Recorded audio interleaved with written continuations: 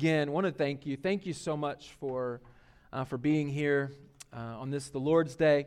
But I know a special day for many of you with your families, loved ones that you're here to support and encourage. And I pray that would not just be something that we take lightly as a church, as individuals, as aunts, uncles, grandparents, brothers, sisters, all of that we would take this responsibility serious. That yes, it is the primary responsibility for their parents to train them into the knowledge of Christ Jesus, but also the partnership we have as a church and as family, one's extended family, to encourage our children to faith in Christ. So again, thank you so much for being here. My name is Eric Hill. I'm the pastor here.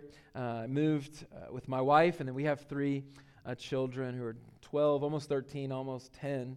It's crazy how fast time goes. And then our daughter just turned 8. And so we're grateful. We moved here a little over about a year and a half ago, in 2021 in August, very beginning of August.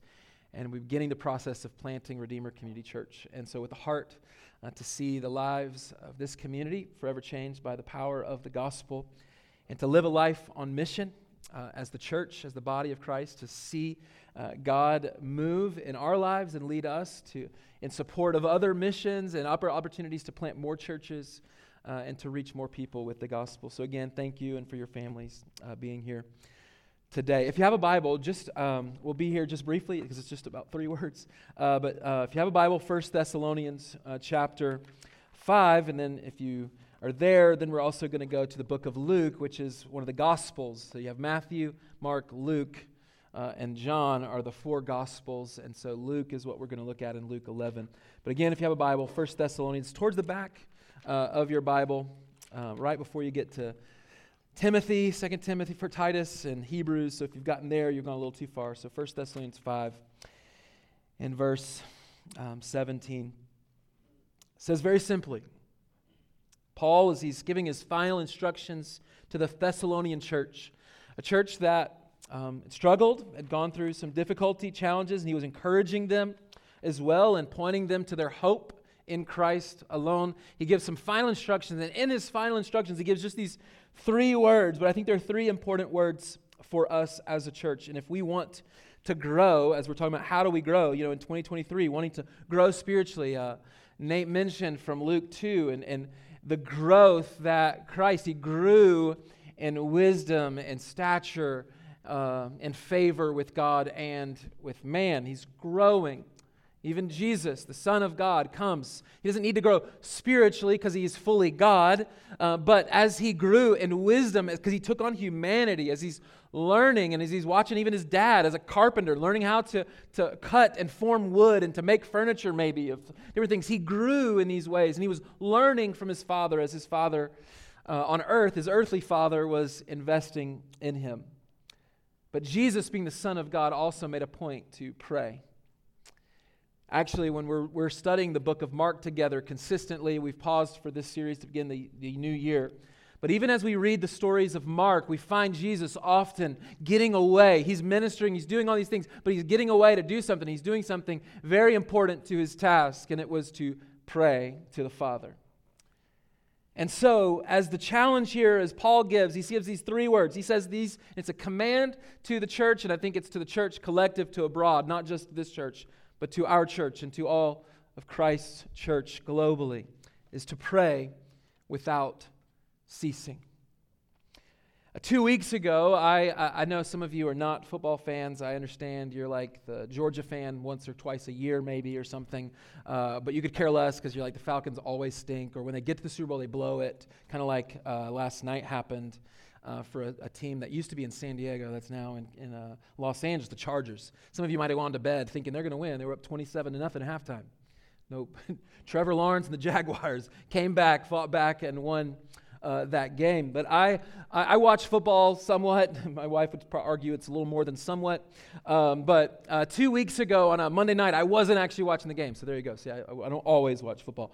But it was a Monday night football game. It was actually a big one. I'd completely forgotten. It was Cincinnati versus the Buffalo Bills. 2 teams fighting for the number 1 seed in the AFC as they begin the playoffs. And so two weeks ago, about 9 o'clock at night, on a seemingly random, normal play, this guy named Damar Hamlin went to make a tackle on a guy who had just caught a pass, and as he tackled him, for some reason, hit him right in the chest somehow, like seemed kind of normal. You see some of those things often. But right after that, he collapses. And you could see, as I watched, because I did record the game, so I did see it, so then I rewound and didn't know I watched it. But you could see quickly there was concern immediately for his safety and his welfare.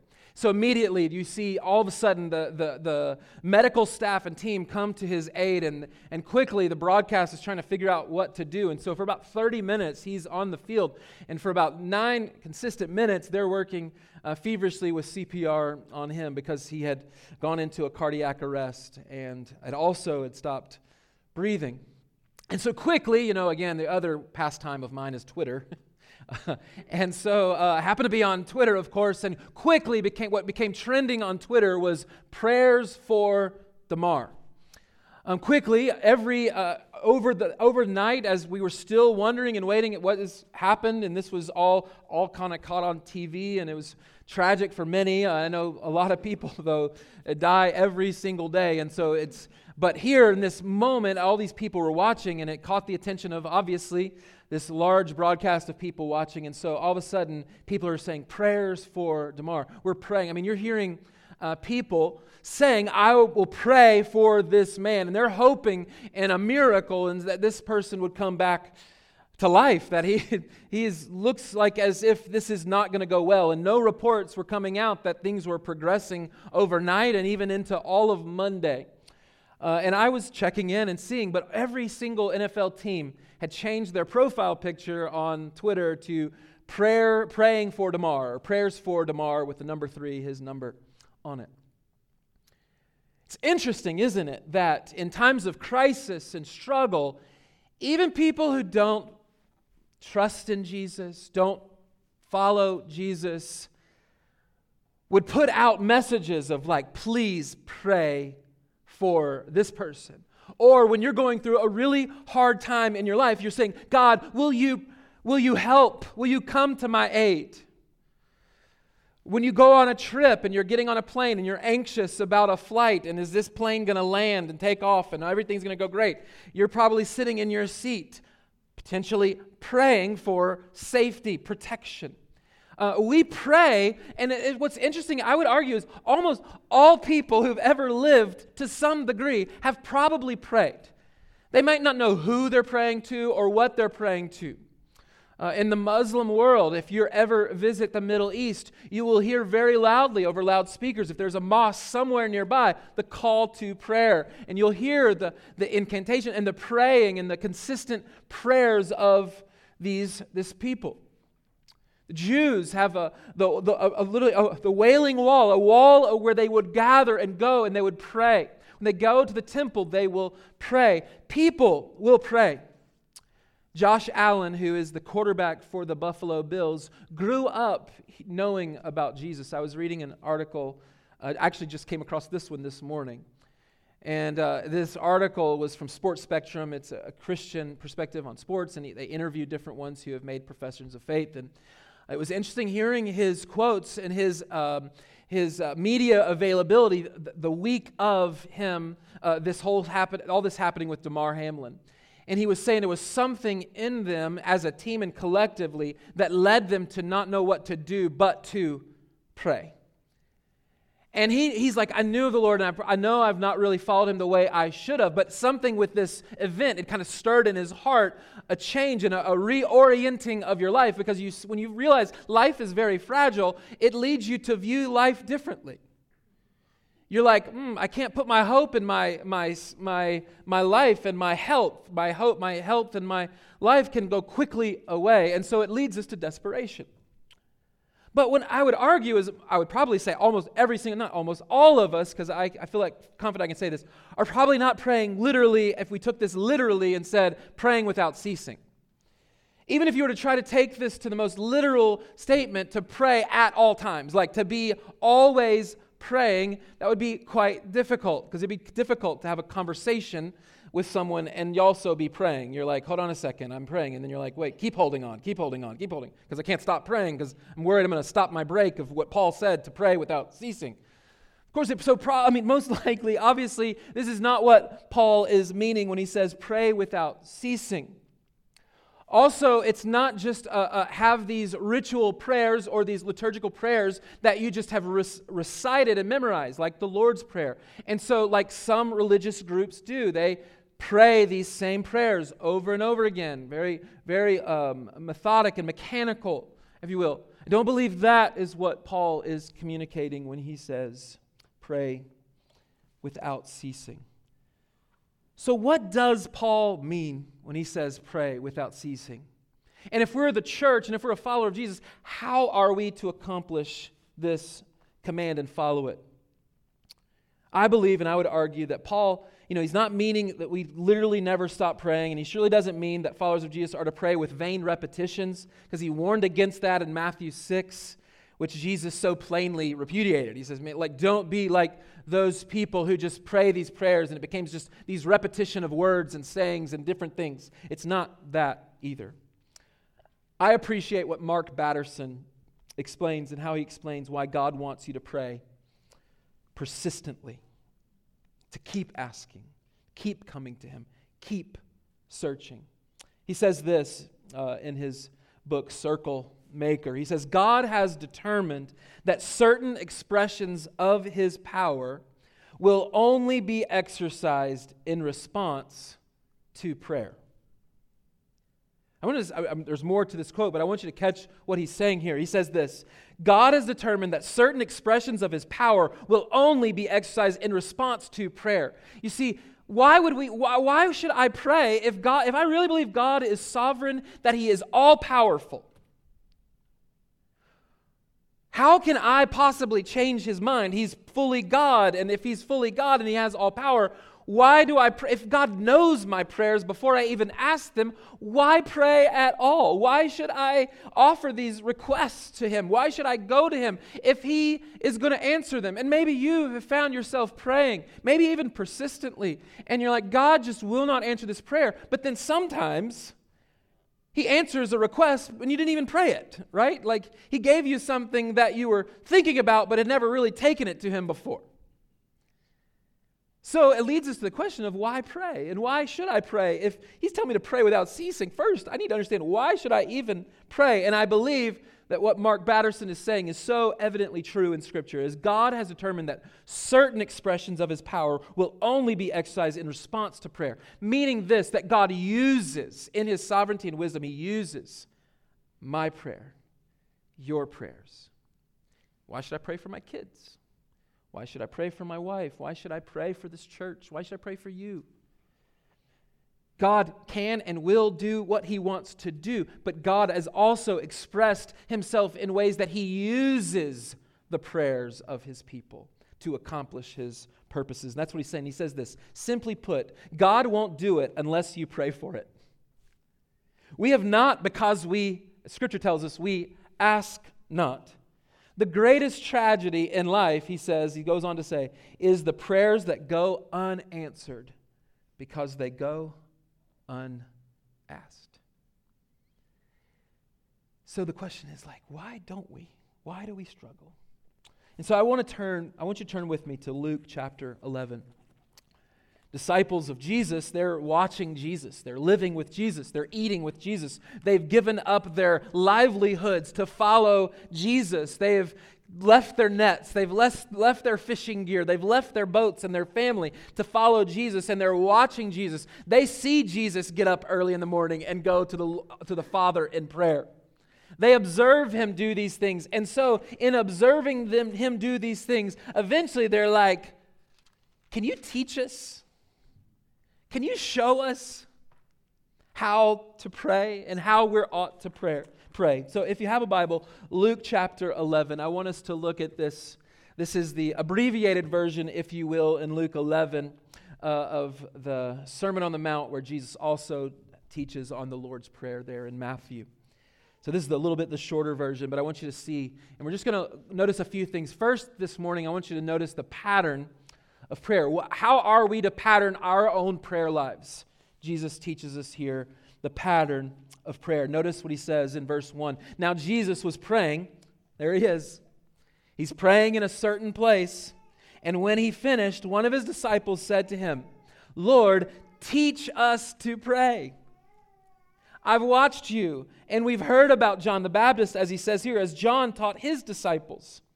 And notice what Jesus says. It's probably a prayer that you've heard. Many football teams, many churches, many places recite this prayer. It happens sometime. It used to happen in schools and in other places where they would recite the Lord's Prayer. And Jesus said this, and he said to them, when you pray, say, Father. Just pause there for a second. When we look at the pattern for prayer, I want you to see this right here. He says, Father. I think that shows us so much about prayer in just one word. It shows us about relationship. It shows us about connection. It shows us about a relationship with Almighty God. And here's the crazy thing. This is the crazy truth. The Almighty God, the creator of heaven and earth, the maker of all things, the sovereign Lord who holds all things together with the palm of his hands, says, I want you to talk to me. And so Jesus, in telling them, this is not, again, when he means, I would argue this isn't really the Lord's Prayer because, for one, Jesus doesn't need to ask for forgiveness of sins. So this isn't necessarily the Lord's Prayer. This is a model prayer for the disciples. It's a model prayer for the church. And so here, as we look at this pattern for prayer, he says, Father. And then notice the next step. He says this, the Father, here's what he prays for. Father, hallowed be your name. Hallowing is revering, honoring. Here's the desire of the disciples, and it's the desire of the follower of Jesus, should be that all people would honor and respect and glorify God as who He truly is. You know, part of the reason that we sing these songs to the Lord is to honor Him. We honor Him and we praise Him. And a call to worship, as we call ourselves to worship God, we praise Him for who He is, and we recognize this how? We recognize this by doing what we've been saying the past 2 weeks. How do we honor God properly? We can know how to honor Him through His Word. He has revealed Himself because He has already spoken. I love Isaiah 6, as Isaiah 6 gives us a picture of the throne room. And Isaiah, this prophet of God in the Old Testament, years before Jesus would come. But here he has this vision. He has this vision of the throne room. And as he goes into the throne room, he sees the majesty and the glory. He sees angels proclaiming the holiness and the glory and the beauty of God. And he's led to worship and praise because he's seeing who God truly is. But you notice what it does to him. The view of God and who He is, as He's hallowed, as He's worshiped, as He's praised, and as He's glorified, what does that lead to? It should lead us to have a proper view of ourselves. You see, we see ourselves in light of perfection. We see our lives in view of holiness, and we see our unworthiness and our unholiness. And like Isaiah, we say, woe is me, for I am a man of unclean lips, and I live among a people of unclean lips.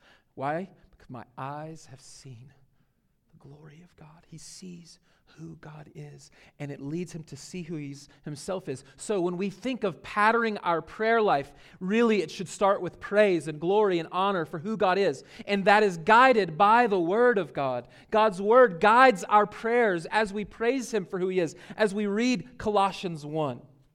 And as we see the invisible God made visible in Christ Jesus, as we see the preeminence of Christ in all things and over all things, as we see His work in His hand, that should lead us to, that guides our prayer life to where we begin our prayers like Jesus is modeling for the disciples, to hallow, to revere God's name. And as we do that, we align ourselves to God's heart.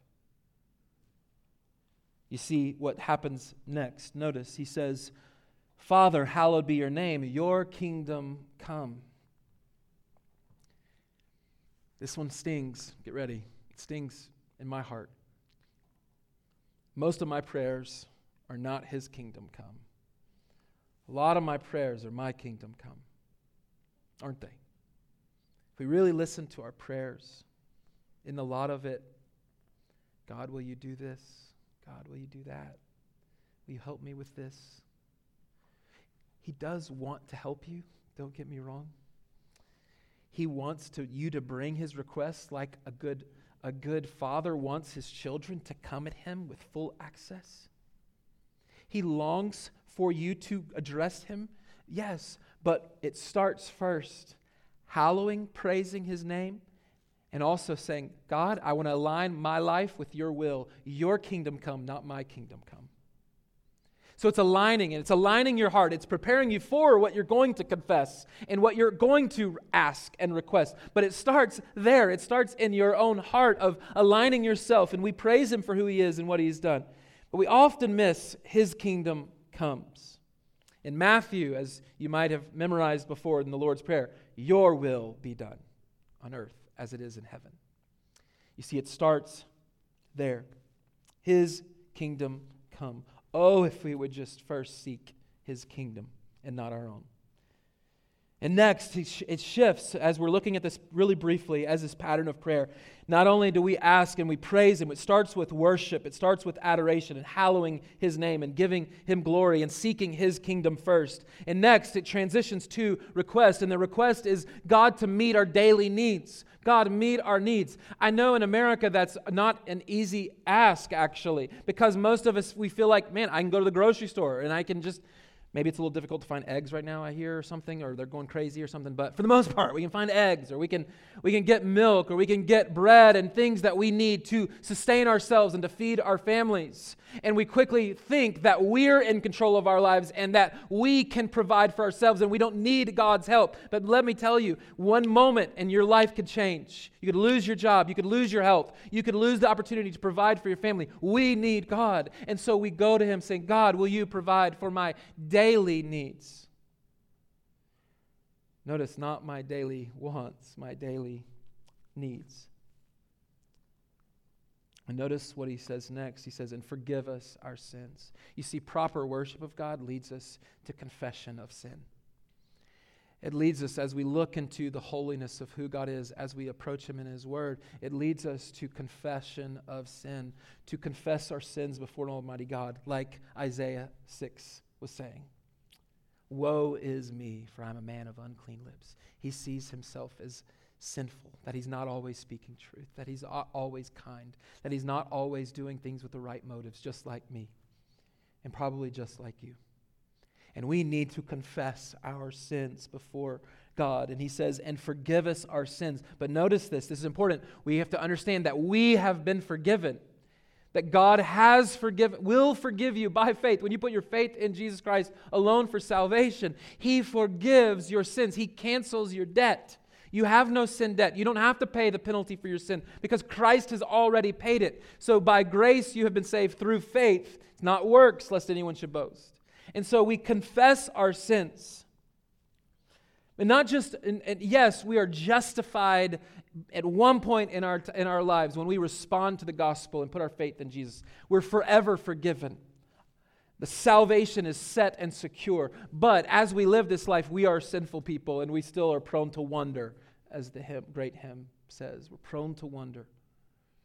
And we do wonder, and so there's a need to consistently and persistently pray and ask God to forgive us of our sins. But notice the next line, another difficult one. Yes, we can confess our sins and ask God to forgive us, but notice the next line, for we ourselves forgive everyone who is indebted to us. Have you been wronged? Have you been hurt? Have you been mistreated? Has someone wronged you? Has someone stolen from you? Has someone done something evil against you? We're called to forgive because we have been forgiven. Now, I want to be careful here because like some of you have maybe been abused, literally, physically, emotionally. Yes, we're called to forgive, but there's still consequences for sin. It's not like, well, this person has literally done something evil against me that is against the law and should be put in prison, for instance. That doesn't mean, well, I forgive you, you don't have to be punished. No, we can still say, Lord, in your wisdom and justice, it's meaning I'm not going to withhold judgment against you. It's not my job to judge you and to punish you. It is the Lord's work. He is the author of life and death. He is the ultimate judge. I am releasing my hold on that by choosing to forgive and letting God deal with it. Now, is that incredibly hard? Absolutely. Some of the hardest things you'll probably ever do is actually forgive someone who's wronged you. But here, this model prayer is telling us to forgive, confess our own sins, and also to forgive those who have sinned against us. And finally, he's another request. He says, lead us not into temptation. It's a prayer and it's a calling of God to protect us from temptation. Help us. We need Him. The last song we sang right before this message this morning was, Yet not I, but Christ in me. We need Him. Scripture tells us Jesus, and He's talking about Himself being as the vine and we're the branches. He says, whoever abides in me and I in him will bear much fruit. Later on in there, He says, apart from me, you can do nothing. Man, we need to hear that in America because we do a lot on our own. And here the call is to, God, help me. I'm going to be faced with temptations this week. I'm going to be faced with trials, difficulties, struggles. I need your grace to help me to endure. And so we pray. And here Jesus gives this simple model prayer. Just briefly, I want to cover a couple more things, and then we're going to be done this morning. The second is this: Jesus transitions. As He teaches in this pattern of prayer, we see persistence. This is an important part of our prayer lives, is persistence in prayer. We were seeing that in our 1 Thessalonians 5 passage, and we see it even here. Persistent in prayer. Notice what he says real quickly. Verse 5, and he said to them, which of you who has a friend will go to him at midnight? And again, midnight for us may be like you've not even gone to bed yet. I don't know, for some of you. Or maybe it's been an hour or two or something like that. But for these people, I mean, when it went dark, they go to bed. And they wake up when it's light. And so the middle of the night is literally like picture the middle of the night. You're deep in sleep. In the middle of the night, he says, which of you who has a friend will go to him at midnight and say to him, friend, lend me 3 loaves, for a friend of mine has arrived on a journey and I have nothing to set before him. And he will answer from within the house, do not bother me. The door is now shut and my children are with me in bed. I cannot get up and give you anything. Because, again, we don't get this in this culture. In this culture, they all would have slept probably together in one big room, and it's basically one big room for the whole house. And they're all on mats right near probably the front door. And this guy's banging on the door in the middle of the night. If he gets up, goes to the kitchen, does all these things, what's he going to do? You mama bears know what happens, right, when people start being too loud around your sleeping children. That's what happens, right? Like, shh, you know how many times I've been shushed in my life? A lot. I don't even know. I feel like, if you're ever around and it's like getting towards nighttime, it's shh, shh, everyone be quiet. Children are sleeping. I'm like, have you been in their room? It's like a war zone with that sound machine. Super loud. Like, how they cannot hear me right now, you know? But they're in this one big room hanging out together, and they're all sleeping, and these children are sleeping. And this guy's banging on the door in the middle of the night is a friend of his in the community. He's like, I need bread in the middle of the night. And this guy's like, I'm going to wake up my kids. Do you know how hard it is to get these kids to sleep? I was wrestling with it last night because our kids are on a different time zone. And they were tired at 5 and then not tired at 10. A couple of them. And it was like, man, because they've been in Indonesia, literally the other side of the world, and visiting their cousins who are missionaries there. And when they've come back, it's like trying to adjust to the time zone. And last night was a little bit of a struggle for one of ours. And he's just, I'm like, it's okay. Like, man, it's all good. You always, what happens? You always go to sleep. And I'm like, it happens. It might happen a little bit later tonight. It might happen a little earlier tomorrow. But you will go to sleep. Don't worry. And he's stressing out that he's not going to be able to sleep. And I'm like, it's like 9 o'clock. You're going to be fine, But here, this person is they're all fast asleep. It's the middle of the night, and this guy's banging on the door, and he says this. Jesus is telling a story. And when he's telling a story, sometimes we need to understand what is the application? What is he teaching us? It's not like every principle of this story is going to teach us about God's character, but it might teach us something about him or how he responds. And notice what he's telling us. And he will answer from within, don't bother me. Now here's the question. If God is using this as a story, Jesus is telling the story, and he's saying, I want you to be like this person and keep banging on the door. Don't bother me. Do you think God is actually in heaven saying, don't bother me? No. That's not the lesson from this, is like just bother God, man. Just keep annoying him, and eventually he's going to be like, all right, fine, here, have what you need. No, but he's saying this, and this is the principle he's teaching. Do not bother me, the door is now shut, and my children are with me in bed. I cannot get up and give you anything.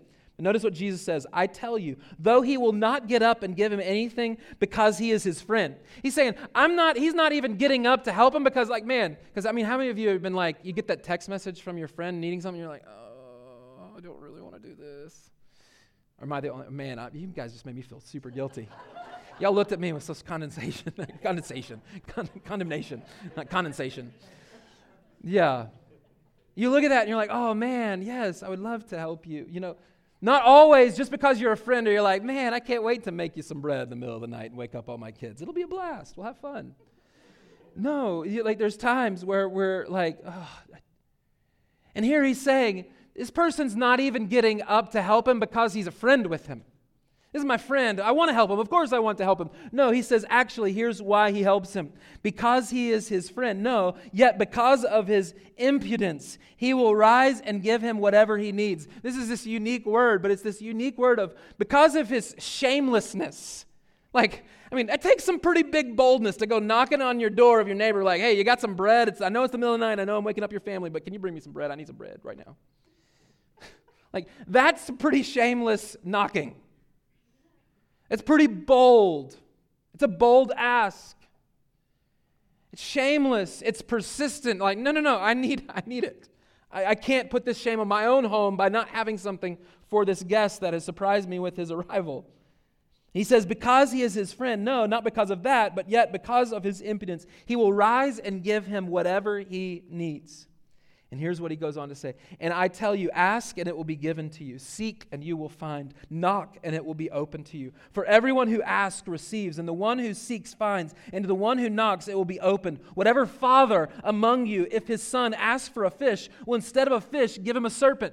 For you dads up here who stood up here, I watched my kid hold a snake a couple weeks ago, or a week ago, and I couldn't believe it. I'm like, what have you done while you're in Indonesia? I would never touch a snake. I only dead ones, and even with that, it's going to be a shovel from about 4 feet away. I'm not going to touch a snake. No way. But if my son is like, man, Dad, I would really, really like some food. I need a meal. And I'm like, sure, here's a snake. Why would I give him that if he asked that of me? No, a father is only going to give and answer a request that is for their benefit. Think about this when it comes to prayer. Some of you have prayed something persistently for a long time, and it does not make sense that God has not answered this prayer, because it's like, why would he not answer this prayer? I don't understand. I'm not asking it selfishly. I'm not asking to spend it, as James warns, on my own passions. I'm not asking for more money and things so I can be more comfortable. Maybe you're asking for healing or a restoration of marriage, or maybe for the salvation of a loved one, and you're praying this over and over again, and you're like, God, why won't you answer this? I'm persistent. I'm still knocking. I haven't stopped knocking. God, why haven't you answered? There's several resources that have helped me in my life of prayer, and I'm still fall short, incredibly short in praying. But Tim Keller wrote a book on prayer, and in it, I think he helps us so much with understanding this, because I think this is probably a big struggle for most of us in this room. You're like, I have prayed persistently for things. I would argue most of us have struggled with the persistence part. We might have prayed once or twice, but usually we're not persistent. And I think we need to heed the warning here of keep knocking, keep praying. Paul did that. Paul prayed and kept knocking. He kept knocking God to remove a thorn in his flesh. Some maybe an ailment, some sickness. Maybe it was a person. We don't know. Theologians have guessed on what this problem and struggle was for Paul. But he prayed and prayed and prayed. And eventually the Lord said, okay, fine. You've been persistent. I'm going to send an angel to you. I'm going to let someone tell you, look, I'm allowing this to happen in your life. Pretty much stop asking. You don't need to ask anymore. So he gives up on asking because he understood God was doing something through that suffering. Tim Keller's quote, he says this: God will either give us, and you can write this down. I think this is so incredibly good for us. It's short, so you can probably keep up with this one. God will either give us what we ask. God will either, because he says he longs to give to his children. He longs to give us good things. Like a father who is not going to, what good father is not going to give good gifts to his own children? A good father, yes, some bad fathers won't, they'll take. It's pathetic, and it's sad, and it's miserable, and it's a terrible reflection on the Father, God, our Father. But here, God will either give us what we ask, Keller says, or give us what we would have asked if we knew everything He knows. God will either give us what we ask or give us what we would have asked if we knew everything He knows. That's the problem. We're disconnected. We don't know what He knows, and that's okay. So we go to Him because we don't know, and we ask, and we keep asking. God will make it clear by either answering no, and you don't understand why, and you can struggle with that, and I get it. I've wrestled with that right now. My wife and I, something we pray consistently, and many of you, we have asked many of you to pray for, is for our daughter. We pray that she would be healed, that God would remove the post-traumatic stress and the PTSD from her life and the pain and the suffering of being in an orphanage for 3.5 years of her life and the effects of that on her life. And we're like, God, will you bring healing? Will you restore? And we persist in that prayer. We pray it often. And many times we struggle with God, why? I don't understand. You say you love orphans and you tell us to love orphans and you tell us to care for them. Why won't you heal? I have to remind myself of phrases like this. If I only knew what God knew, He would answer it in the way that I would expect. But I don't know God, and God's using her or using suffering in your life or challenge or death even and potential different things, all these different things. He's working all these things. In His sovereign wisdom, He is perfect in holiness. He's perfect in wisdom.